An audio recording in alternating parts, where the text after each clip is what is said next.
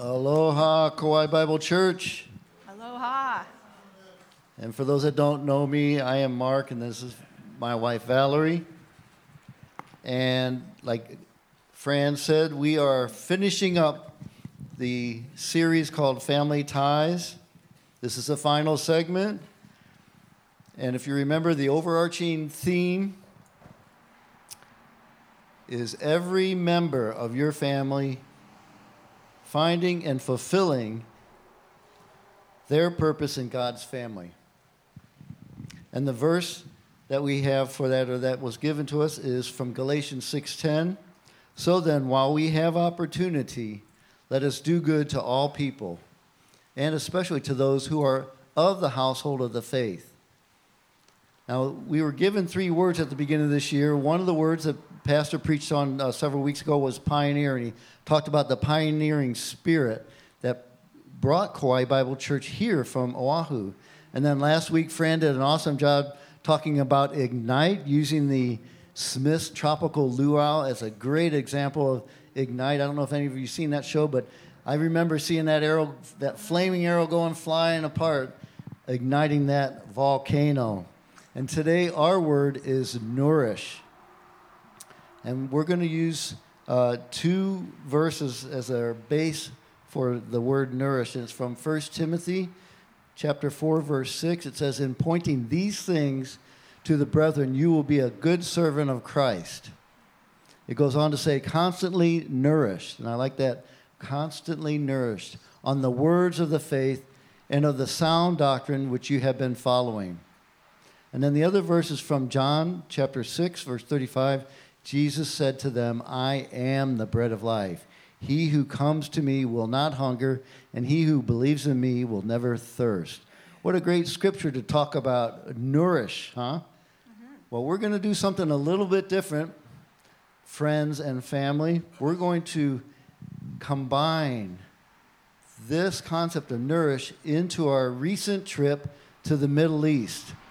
We're going to combine it with these concepts that God has given us, using that word nourish.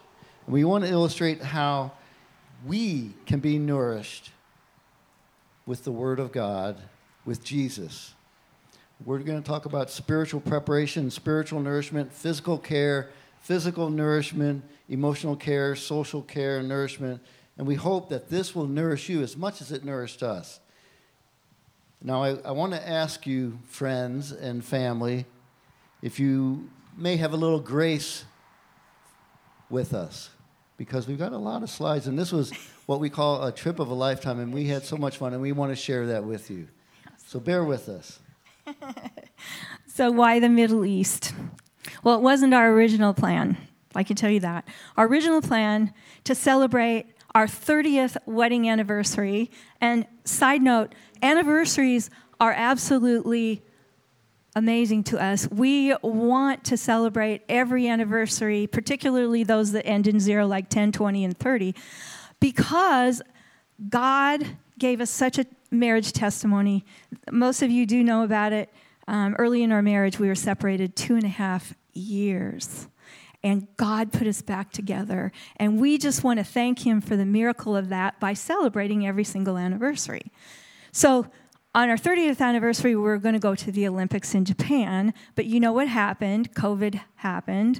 And so they canceled any spectators. So we salvaged as much money as we could back from our plans. And then we prayed and we asked God, what do you want us to do? How do you want us to celebrate? And we are sport hounds. We are not sport fans. We are sport hounds. We love sports. And so we thought, well, let's look for another sporting event, major sporting event, maybe the Olympics later. And as we prayed and as we talked about it, we decided, you know what? Let's go for it. The biggest sporting event in the entire planet is the World Cup. Now, that is, we call it in America soccer. They call it international football, but I'm going to call it soccer. All right, so the World Cup happens every 4 years, and it just so happened that the World Cup, most of you know, happened in December of 2022. So about a year ago, we decided that's what we're going to do. So I looked into the packages that were available to Americans, and we decided to go to the finals week of the World Cup. And so we were so excited about that. And then Mark said, hey, we've always wanted to go to Israel. In fact, we were signed up for 2 different trips from tour groups that were leaving from Kauai over COVID, but they both got canceled. And so Doha, Qatar is where the World Cup was going to be held, and it was in the Middle East for the first time ever. And so, hey, it's not that far. It's still the Middle East. Let's go to Israel. So we decided to go to Israel, and we purchased a born-again Christian tour package called Pilgrim Tours. And we were so excited, and it was so awesome. That was about a year ago, like I said. Fast forward a few months, I broke my knee. Most of you remember that. And God told me during that time, don't miss the blessings that I'm going to give you through this. Well, one of the blessings just happened to be my rehabilitation of my knee, because my physical therapist suggested to us that while we're in the Middle East, he actually would go to Jordan and see Petra. Why don't we do that? And so we were like, oh, Petra, and we look it up. It's one of the 7 wonders of the world. It's like, wow, as long as we're over there, Jordan and Israel border each other. It's like right next door. So we might as well do that. So that is why we ended up in the Middle East. So, and Tony, if I could have that first slide. One of the questions somebody asked was, well, how did we get there? Well, this is the route that we took. We flew from here to Seattle, spent a couple days in Seattle originally because we were going to have to get COVID tested and have negative COVID tests to get into Qatar, but that changed, so we didn't change our plan. So flew to Seattle, spent a couple days in Seattle, and then from Seattle, flew Qatar Airlines nonstop for 13 and a half hours. That route, kind of going over the top for about 7,500 miles. So the total length was about 9,500 miles. And then the second question people ask, well, what's the food like? So the next slide shows you a typical Mediterranean diet. This is the typical type of food that we had nearly at every meal, irregardless of where we're at, whether it's Qatar, whether it was in Jordan or Israel. We always had pickled vegetables, including and especially olives of different kinds. And you can see that in the lower right-hand corner. Then right above that, you'll see a big dish of white kind of stuff. That was hummus. So there was always hummus at every meal. And then we also had lots of bread, whether it's flatbread, pita bread, or all different types of bread. And then we also had plenty of dates, usually, and I brought some dates back, usually for dessert, cheese, yogurts, veggies, chicken, beef, and fish and fruit. And this reminded us of that scripture in 1 Corinthians. I have to look it up here. I forgot to do that. So give me a minute. 1 Corinthians 10:31. I'll just interject and say that hummus was absolutely spectacular. Everywhere we went, they had it whirled, whipped up. It was so creamy and so awesome. And then they had different kinds of hummus as well. So that was one of my favorites, as you can tell. So 1 Corinthians 10, verse 31 says, therefore, whether you eat or drink or whatever you do, do all these things for the glory of God. And so that's what we focus on. As we ate, we not only nourished our body physically, and we took care of our bodies physically, but we also did it for God's glory. And we used every opportunity, wherever we were, to share, why are we here?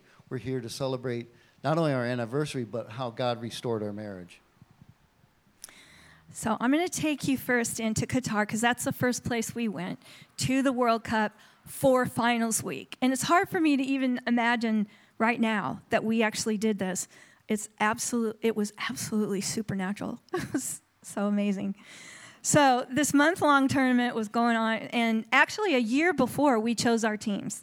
Mark chose France, the defending champions, and of course we're rooting for America, you guys, all right? But we were also realistic and realized that finals week, probably beyond the reach unless it was like a miracle on ice, like the hockey team, in 1980. Anyway, so Mark chose France because of a young phenom named Kylian Mbappe. And he is remarkable, may be considered toward the end of his career the best player of all time.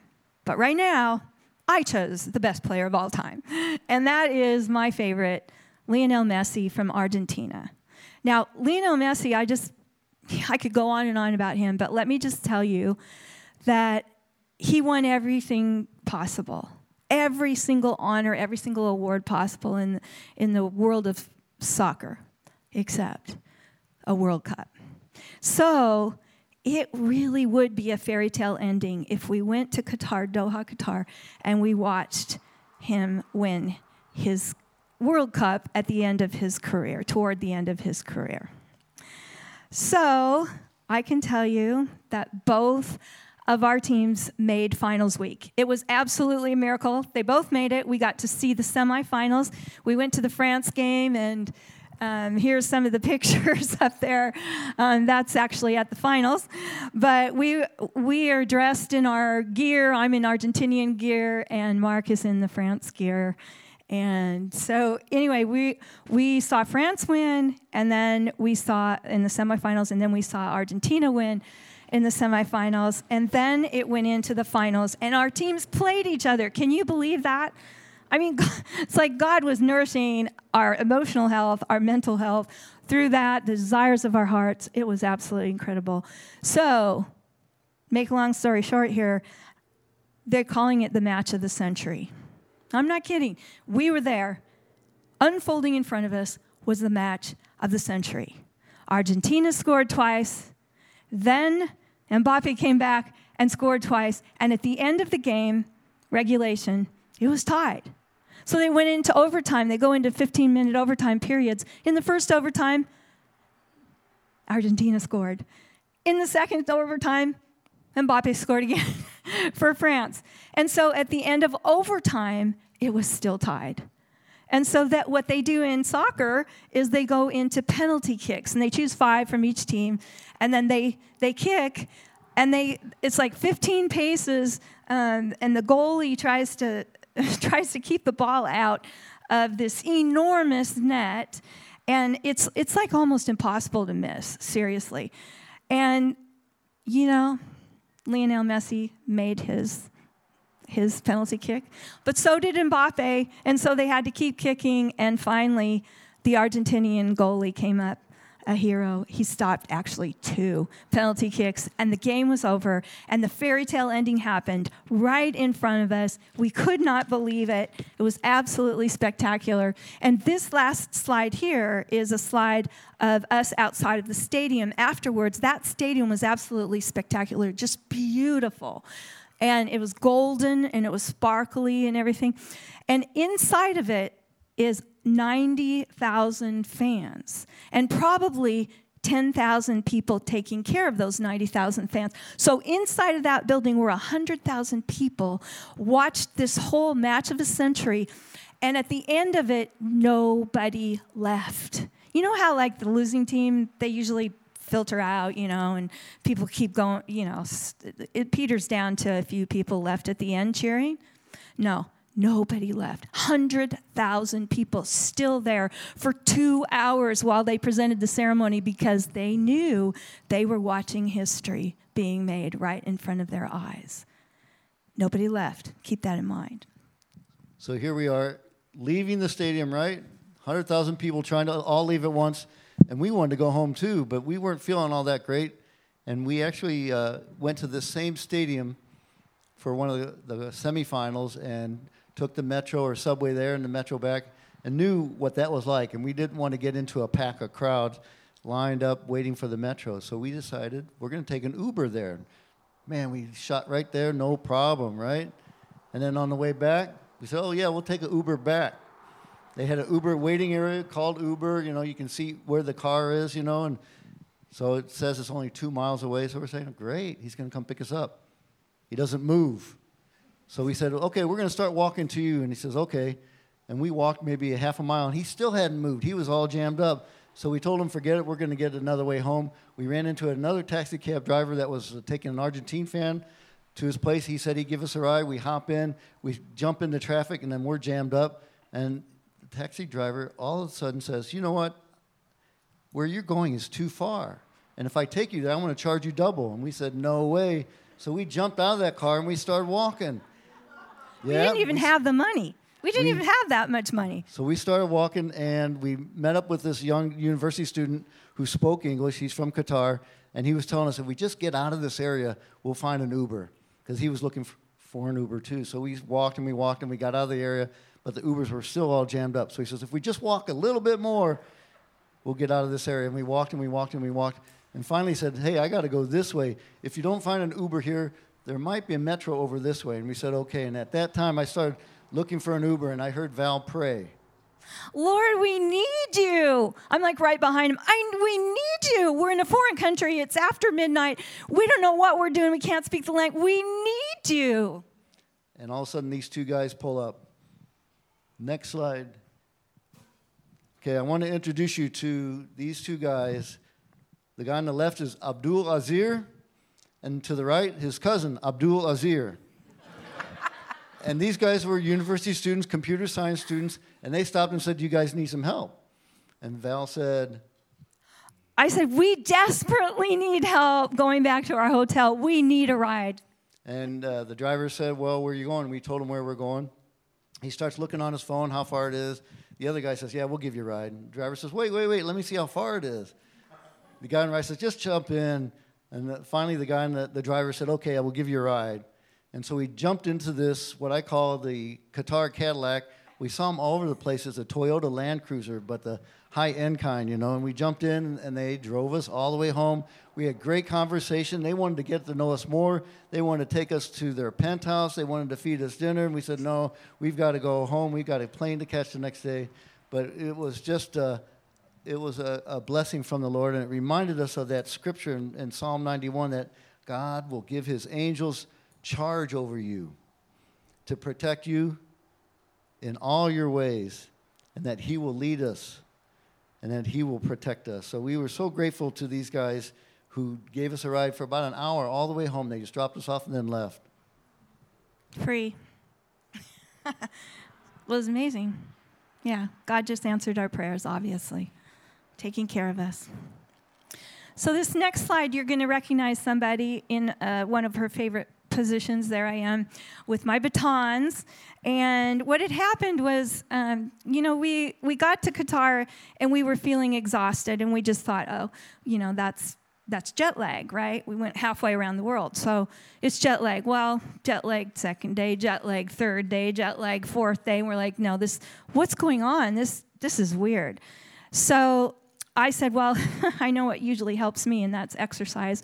So I'm going to go out and twirl. And Mark said, great, I'm going to go to the gym and work out. So I went out and twirled, and it was wonderful because I got some exercise, first of all, and it was a beautiful day. And the manager came out, one of the managers, and he filmed me. He videotaped me doing my performance and then put Movenpick Hotel in the background. And I'm supposed to put that online, I just realized. And I will put that online and tag Movenpick Hotel for them because they did that for me.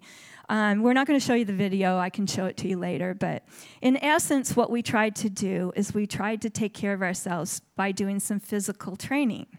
1 Timothy 4:8a says, for physical training is of some value. Yes, it goes on to say, but godliness has value for all things, on and on.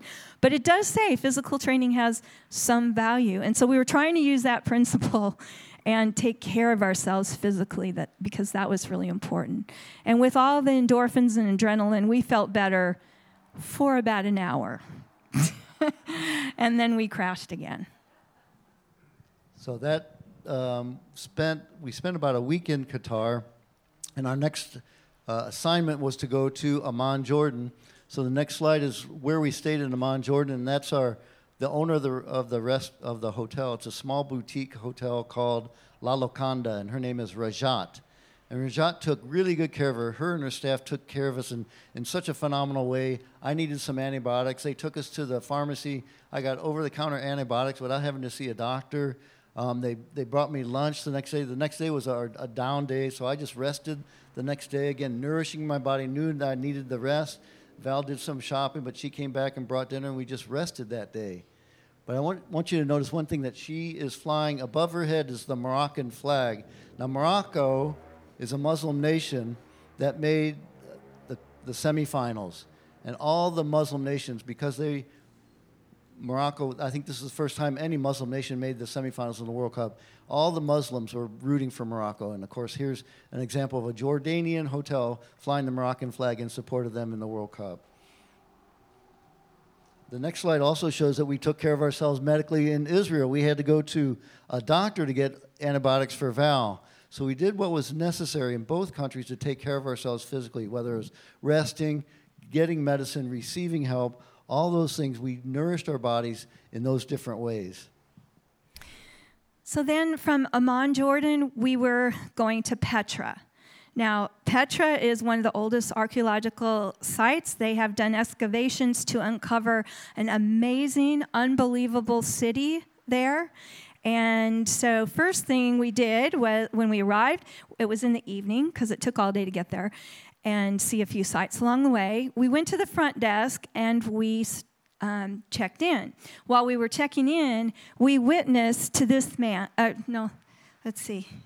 we witnessed, actually not to this man, this is the head of things, so keep it at that slide for a minute. We witnessed to the people that we were checking in with. And we told them we were there for our 30th wedding anniversary and that God had put our marriage back together after 2.5 years of being separated. And now we're at 32.5 years. And the manager said, I'm going to give you the honeymoon suite. I know, it was so cool. It was beautiful. And so at the Petra Guest House, we stayed in the honeymoon suite. So in the next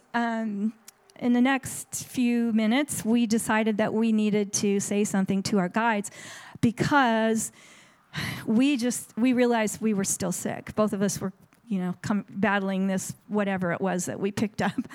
And so we said, we're not going to be able to do the tour that we thought we could because we were on this tour that was a day-long tour, and they had warned us that it was going to be a lot of walking, kind of hard. And we thought, we're athletes, we can do that. Well, God kind of humbled us and said, no, you're not going to do that this time. So we told them, can we do the half-day tour? And they said yes. And then we arranged, because they wanted to pick us up at 7 a.m. We're like, no, please, let us sleep in, eat breakfast, and then we'll go. And so they arranged for us to meet our guide. And this is our guide at 10 a.m. So this is our guide with Mark. His name is Ali. And Ali is Muslim, and he is also a Bedouin. The Bedouins are nomadic people that live in Petra, they live in the rocks, in the caves. They have tents. And I call them nomadic because a lot of the tribes go from one area to another. They go with the weather. They take care of sheep and goats and horses and camels and all kinds of things. So it's pretty interesting that he came out of that type of lifestyle and went and got educated as a historian and then became a guide. And we got him, and he was absolutely wonderful. And so what we did was we witnessed to him. We started telling him, the Holy Spirit prompted us. We started telling him about, this is why we're here, 30 years of marriage and all that. And God put us back together, and we're so grateful. And Jesus is Lord and all that. Okay, so what he does is he decides that he's going to take us to some places that visitors don't usually go, because he knows, he's a Bedouin. He knows these back caves and, places like that. So we'll go ahead and show some of the slides now. This particular slide is on the road to Petra, and you can see how beautiful that the side rocks are, but you can also notice how big they are, and you're just going to be, keep going, you're just going to be astounded. Look at this. This is carved in the stone by ancient civilizations that lived there. How did they do this type of thing? I have absolutely no idea, except for that God gave them the capabilities of doing these things. That slide was called the treasury. And this is us in one of the caves, and you can see that the photography is pretty cool. That's also Ali. He has become a great photographer as well. And so he had us pose for these wonderful pictures. There's another one. You can see how beautiful those rocks are. God's creation is absolutely astounding. Now, this is a woman that is actually a Bedouin. And she had her wares all set out to sell me some things, and I ended up negotiating and getting a few things. But she also lived up there, and she had a tent, and her family lived there. So that would be the next thing. Okay, so we actually felt like that all the witnessing that we did was part of taking care of ourselves spiritually. And it reminded us of Revelation 12:11. And they overcame him because of the blood of the Lamb and because of the word of their testimony. And they did not love their life even when they faced death. It's not legal to proselytize and to talk to Muslims about Jesus. But we have a higher power, the Holy Spirit, who guided us and opened the door for us to do that with a few people. And so we did that and planted seeds. But certainly it's part of taking care of ourselves spiritually and living Jesus out loud. Another step towards that is the next slide. Or this slide, actually, go back just once there. This is actually en route to the Jordan River, to see the Jordan River, to see a baptismal site. Well, on the way there, our tour guide, just like Val said, we witnessed to him. And God just, when we did that, it seemed like God just opened up doors that wouldn't have opened up even with a $100 bill. He showed us this place that he said he believed this is where John the Baptist baptized Jesus. Due to some archaeological structures around that area, there's a spring here. It's not actually the Jordan River, but it's a spring that feeds the Jordan River. And I'm not going to go into the details of why he thought that was, but he shared that with us, and we thought that was so special. But he went on to lead the tour that we were on with about 15 people. Now the next slide. Here's the Jordan River, and you can see on the other side of the river is Israel. So on one side is Jordan, and the Jordan River is the border between Israel and Jordan. And here's a site where most people would do their baptism. There's stairs leading into the river, and there was a group that was along with us. Some of them were Americans, and they got in the water, and somebody asked this one guy as he's in the water, "How do you feel?" And he goes, "I feel like Jesus." We later talked to him, and he was from Washington State, and he was actually ministering to a Palestinian friend of his that was there on the tour, and so we had an opportunity to share with him, and together we prayed for that Palestinian, prayed for him to continue to witness to him, and that Palestinian would see the glory of God. So it was a spiritual time for us, not only to see the places of Jesus being baptized, but also to be witnessed or ministered to and to minister to other people. Now, I said before that Jordan and Israel border each other, so our next move was to go over the border into Israel.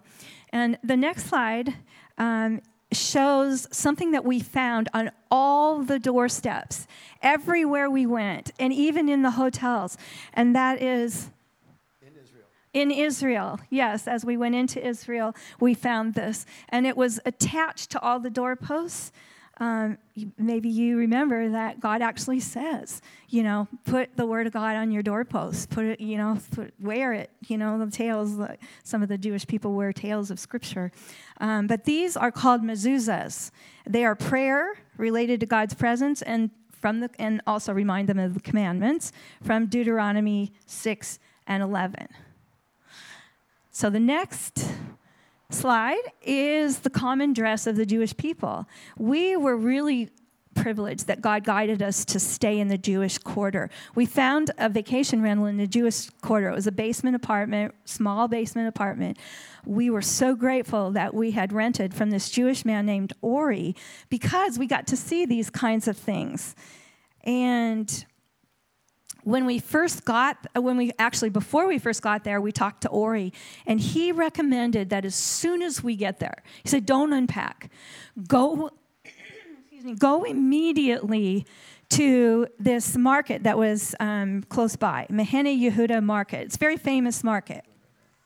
Here's the market in the video. And you can see I'm victorious. I have gotten some candy, and now I have to pay for it, and I'm trying to get the attention. And you can see that all those wares and all those people in there. I'm telling you, that even doesn't depict it very well, because in some places in that market, you could barely move. There were so many people. Why is that?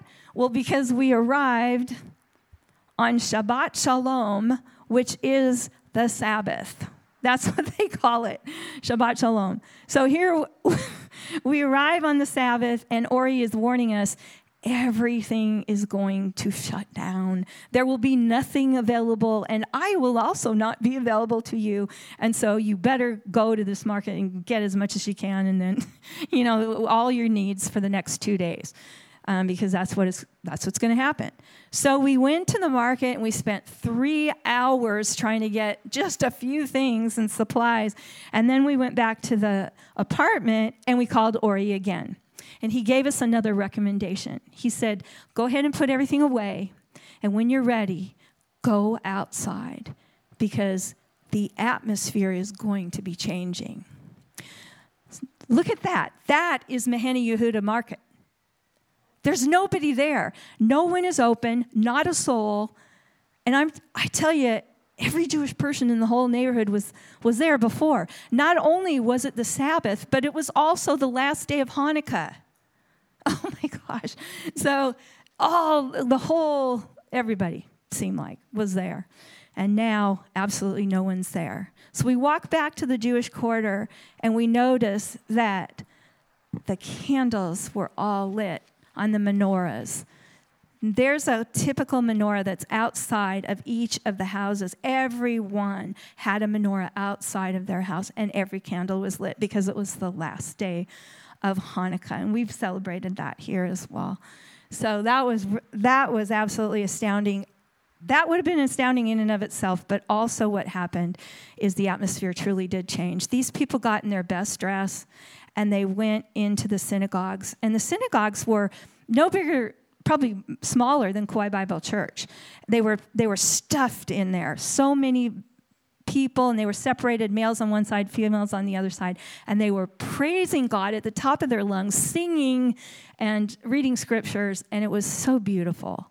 The atmosphere truly did change. It was such a blessing from God that we had found out about this Mahane Yehuda Market and how famous it was, and we found a vacation rental right there so that we could participate. We could actually not participate in what they were doing, but we could be part of it and see the Jewish life unfolding right in front of us on Shabbat Shalom, the Sabbath, and Hanukkah. So family and friends, I'm going to take you on a quick tour of Israel, but I wanted to let you know that we started a 6-day tour with this born-again organization called Pilgrim Tours, and this is our tour guide. His name is Mickey. He's a born-again Messianic Jew born in Russia and now lives just outside of Jerusalem. And I want you to notice what he has in his hand. He's got a Bible in his hand. His goal was to bring us to sites throughout Israel that would bring the Bible to life, and he did that. He was also a funny man. He had funny mannerisms, like he would call us my friends. May I do this? Would you mind if I do that? So I kind of honored him by saying that to you at the beginning. He also referred to himself as our Jewish mother. So if I say Jewish mother, that's what he's referring to. The next slide is our spiritual tour guide. This man is a former pastor from Texas that was on our tour, and he's also a very humorous one. He would start our tours daily with a devotional and with some humor, and this is just one of his humorous ways of pointing out stars and bucks. We also had a wonderful group that was like a church body like you that cared for each other physically, that cared for each other spiritually, and they were from all over the world, from Australia, from South America, from Texas, from Canada, from New York, even from Hawaii. Now here I'm going to take you on a quick tour, so we're going to go really fast if you don't mind. This was Manger Square. This is a church that's built on the top of where they believe Jesus was born. And this is Christmas Eve. They have an inside church service. This is on the Mediterranean Sea. This is a facility that Herod the Great, or some, as our Jewish mother called him, Herod the baby killer, built. He named it after Caesar, and it was a great seaport, as well as they had amphitheaters and all sorts of other structures there. Then we go to the next one. This is looking out from Megiddo. Now, you might not know of Megiddo very much. It's remotely mentioned in the Bible, but it is the place where it's believed that Armageddon, the great battle between Satan and Christ, will take place. It is a place where there had been many battles before, and it's a fertile valley, Jezreel Valley, and it's a place of great strategic placement as well as a great place of trade, or it was. We went to Nazareth, and this is a tour that we took in Nazareth. People would play the roles of the Nazarenes at that time, and this guy's playing the role of a carpenter, just like Jesus was, to try and simulate what it was like in the time of Jesus. We took a boat ride on the Sea of Galilee, and we sang worship songs on the Sea of Galilee as we could imagine Jesus and Peter walking on the water, and Jesus standing on the water. We went to another place in the Jordan River where our group did some baptisms, and we'll talk more about that later. We went to the Dead Sea where Val's legs floated so much she almost toppled backwards. And the next one, I tried to float, but I needed to pray and ask God to give me the courage to jump in because it was so cold. This was New Year's Eve. And it was super salty, and it was so gross. I tasted it. It's not like our ocean at all. And that's what makes you float, is that salt. You guys couldn't get away from me without getting a few pictures of agriculture. Here you see some newly planted crops and even corn in the background.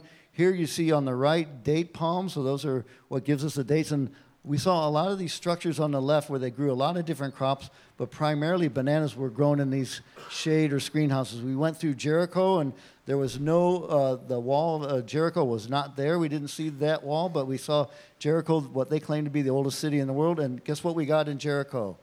Domino's Pizza and souvenirs. Now, if you go on a tour of Israel, you'll notice that these guys know how to do tourism. They say, don't buy souvenirs from anybody else. We'll take you to a very special place. And then they get you in there, and then they give you the hard sell. And then here we are in Jerusalem. And this is this is our tour guide, Mickey, and he believes that this is a place where Jesus did walk. It was a main thoroughfare, but also on top of that wall is a place where we believe, or he believes, that Satan took Jesus and tempted him to jump off the high place. This is on the south wall of the Jerusalem, where our tour guide believed is where Pentecost took place, where Peter preached to the masses and where 3,000 people were baptized. And the reason he believes it's here is because there were a whole bunch of ceremonial baths that were available to give that many baptisms. While we were walking around, we happened to witness, just by accident, a bar mitzvah. So you can see the young man in the middle getting honored on his 13th birthday. We went to a site called Bethesda that's mentioned in John chapter 5, where Jesus healed a man that had been sick for 38 years. The man said, I can't get healed because when the pool moves, I can't get there fast enough. Next to that is a church called St. Anne's. This is built on what they believe was the house where Mary, the mother of Jesus, grew up, and we had a very special moment in there. If you walk in that church, there's a sign that says, please no talking, but singing is okay. And the singing was okay because it's got this great acoustics. So as Val and I went in, we were moved by the Spirit, and we were able to sing a couple songs a cappella, and we had other people join in and give us a thumbs up afterwards. We went to the Garden of Gethsemane, where Jesus pleaded with the Lord, not this way, but his way. But we also went to a church right next to it called the Church of Agony. We walked on the road that we believe Jesus walked before he was crucified, called the Via Dolorosa. We walked into a tomb that could have been where Jesus was laid, and in the tomb, nothing. Jesus was not there. Praise the Lord. He has risen. We did have some fun. We nourished our time with sitting on top of an angry camel. Look at the camel's mouth. He was not happy that we were sitting on him. We did not go for a ride, though, because we got bad necks and bad neck and backs. But we did do some feeding of our romance. We took a romantic picture looking out over Jerusalem. You can see that dome. That's the mosque, the Dome of the Rock, looking over Jerusalem. I think we should give Mark a hand. He barely took a breath in between that. Thank you, honey. He's so good at telling the stories behind him and doing it succinctly, and I don't do succinct very well. So anyway, thank you so much. So the next thing that I want to tell you about is a site that we went to visit that meant a whole lot to me, and that is the Wailing Wall. Okay, what is the Wailing Wall? Well, it's the last remaining outer wall of the Jewish temple. And it's said to be the closest to the Holy of Holies, where the presence of God is said to be. And so the Jewish people go there, and they do wail, they do cry, they do pray, but they also bring their needs, their desires, anything that they would bring, anything that all of us would bring to God, they bring to the Wailing Wall. And you can't really tell in the picture, but there are a lot of cracks in the walls, and there's paper that are stuffed inside there with prayers and names of people that people have brought and put there. I didn't do that, but I did plan to go to the Wailing Wall. In fact, when a year before, when I had purchased the tour, I made sure that the tour went to the Wailing Wall, and they assured me that it would. The reason is, and now a sidetrack, those of you who are doing the masterpiece process or have done it, okay, here at the church, you had to do, or you will have to do, a genogram. Well, the genogram looks at family generational sin, and it is really hard. It's a hard, in-your-face picture of sin over the ages in your family, in my family. So I had completed this genogram, over a year ago with the leadership team that took it. And I prayed and released it to God, like I'm telling people that come to me and say, I don't know what to do, I'm overwhelmed in this stuff. And I'm saying we've got to pray and we've got to release it to God. But I did something else as well. I vowed that I'm going to bring that stuff to the Wailing Wall. My dad's Jewish, so I have half a family that's Jewish, so it meant a tremendous amount to me. So I went to the Wailing Wall, and this is what the male side of the Wailing Wall looked like, because again, male and female were separated. And then the other side is the females. That's what the female side looked like. And the next picture shows me putting the sin of my family onto the wall, praying and releasing it. And I can tell you that I do feel a release.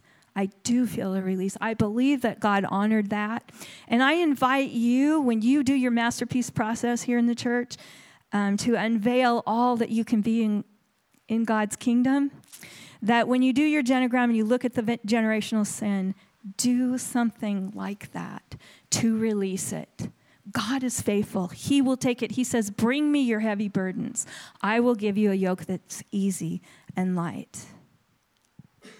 Okay, the next slide, please. I want to introduce you to this couple that we became friends with. So we nourished ourselves also on friendships. This couple is from Texas, but originally from Kenya. And guess what they were doing? They were there on their honeymoon. So we had the opportunity to have several meals with them, encourage them in their marriage, and we shared our testimony, and they encouraged us just by being there, on their honeymoon, touring Israel with us. So that was and this is just one of the many friendships that we developed with our tour, just nourishing that social part of our lives. It was such an honor to be able to speak into their lives, and they soaked it in like a sponge. It was like they didn't realize that they could stay in love for their entire marriage. It's like people were telling them they couldn't. It wasn't going to happen. It's going to wear off. And we said otherwise, And we even have 2.5 years of separation and then back together involved in our marriage. And we would never change that for the world. It's our testimony that God has given us. And it opens doors like you can't believe. So we got to testify with them. It was awesome. So the next thing I want to talk about is I want to kind of dovetail into the presence of God. Okay? So we have nourished ourselves physically, spiritually, emotionally, cognitively, all that. Okay? Now we need to soak in the presence of God. And in order to do that, we have to have the presence of God, or somehow it has to be brought forth. Well, let me tell you, the presence can be stifled. The presence can be stifled. Qatar, Jordan, and Israel were all Muslim nations, and they had Muslim influences. This picture right here demonstrates that in Israel, where that big gold dome looks really pretty. It's a mosque, a Muslim mosque, and it's built right over the top of where the temple is said to have been. Right over the top of it. And on the side, on the far right-hand side here, you can see a skinny tower. It's called a minaret. On the top of it, around the top of it, there are loud speakers. And I'm saying loud speakers with emphasis, because those loudspeakers broadcast 5 times a day Muslim prayers and chants over the city. It happened in all 3 countries. I'm going to tell you, particularly in Qatar, Doha, we absolutely could not get away from it. It was everywhere, in every public facility, even in the shopping mall that we went to. We went to a regular shopping mall, and we're busy, doing all kinds of wonderful things and making purchases. And all of a sudden, they come over the loudspeaker. They've got prayer rooms inside there, for people to go into. it's absolutely amazing. And, when you look at it on one side, that's really admirable that they pray so much. I'm not exactly sure who they're praying to, but I'm pretty sure they're not praying to our God. And so the presence of God was stifled. We found it just totally almost eerie and dark. And so what we decided to do was every time those horns went off, every time those prayers and chants came up, we were going to pray to our God. And the presence of God then was allowed to come forward, and we could soak in his presence during the time that they were soaking in I'm not sure what. So it was really amazing. Okay, the next slide, please. Another way that we immerse ourselves in the presence of God is we went to church. How many people go to church on their vacation? Well, God gave us that opportunity. We just happened to meet these folks. They're volunteers outside of one of the semifinal matches. They're from the Philippines. Now, they work in Qatar, but they were volunteering at the World Cup, originally from the Philippines, and they wound up being born-again Christians, and they invited us to church. So the next slide, please. They led us to a place called the Religious Complex. It was a facility outside of Qatar where all the non-Muslim churches met. It was several different churches all in this one big facility, and they shared the facility between different churches. And this church just happened to be a church called Every Nation. If you're familiar with Every Nation, they're all over the world. And we got to go to this service. All the people were Filipinos, but it was all in English. And their words for this year was miracles, and then through prayer, fasting, and consecration. Now, the next video, I want you to pay attention real close, and then I'll reiterate. It's going to be real fast. But this is the pastor of the church.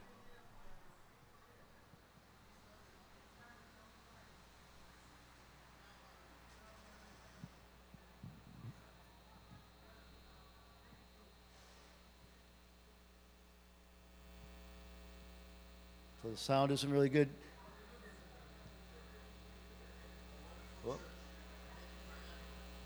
I'll just reiterate. He said they've been there for 18 years. He started with 6 people, and now there's over 500. So be encouraged, Christians. Be encouraged. That was encouraging to us. He said God does the growing. God made it grow. All they did is show the goodness of God. And I can tell you, this was such a blessing to me and Val as we came into that church, and it was a contemporary church like ours, singing familiar songs that Val and I knew. We started to weep just out of the joy of being surrounded by the presence of God. It was an awesome time that we experienced there. We did that on purpose, did the contrast between, the Muslim influence and all the chanting and everything, and then into this church. You can't even imagine how relieving it is to get back into the presence of our true God. It was just amazing. So I want to tell you about another time when we felt the presence of God, and that was we in Jordan decided that we would go to a Jordanian home and have dinner, and they arranged this with a few other couples. Those people shared their lifestyle with us, their religion, their faith, and everything, and we had dinner with them. And this is us there. We're going to share the video. We're going to show the video. Let's go ahead and show the video. Here we are at a local Jordanian home, and we are with several other couples, and they have made us a meal. There's that hummus there. Wonderful. And we're going to partake in this together. That lady ladling the soup is actually an MD, and the man at the top of the screen is the one that actually told us all about the family. And then the lady who just left out of the picture was the matriarch of the family, the mother there and the grandma. And they took us into their home, and it was wonderful. And at the end of it, they said, okay, we're done. It's time to go. And everybody left except us. Now, the reason we didn't leave is we were told that Moyad, our driver, wasn't there. And I can almost guarantee you that he was there.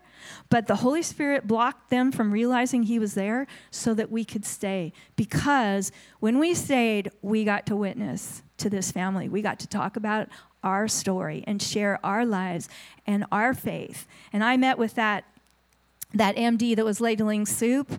That that doctor, medical doctor there in Jordan, and she was very interested in finding out about mental health and about Christian counseling. In fact, she asked for my website, which I gave her, and she even asked if I published anything, so I was able to give her the place to get the Victory Over Cancer book, which has all our testimonies, including our marriage testimony in there, and it speaks about Jesus. So by the time we left, we felt the presence of God. Hugs all around. People were beaming. The matriarch of the family just squeezed me super tight, invited us back anytime, that we happened to be in the Middle East and in Jordan again. And the presence of God was definitely there. It was incredible. Okay, friends, we're almost there. May I tell you about our tour group? So we joined this tour group, and this was all born-again Christians that were on, and this was led by a born-again tour guide and pastor. And one of the things that we did, besides surrounding ourselves with born-again Christians, was that we took care of each other, and we watched over each other physically and spiritually. We prayed for each other. And then the next slide, we witnessed a baptism. There was like 5 or 6 people in the group that got baptized, and during the baptism, we prayed, we cheered, we sang, and afterwards the pastor had us break into small groups and just had us share what we believe God was wanting us to release or to give to him. And then finally, outside of what could have been the tomb of Jesus, that tour group and us, led by our spiritual pastor, Pastor Mike, celebrated communion. And that was an awesome time just reflecting on God's sacrifice.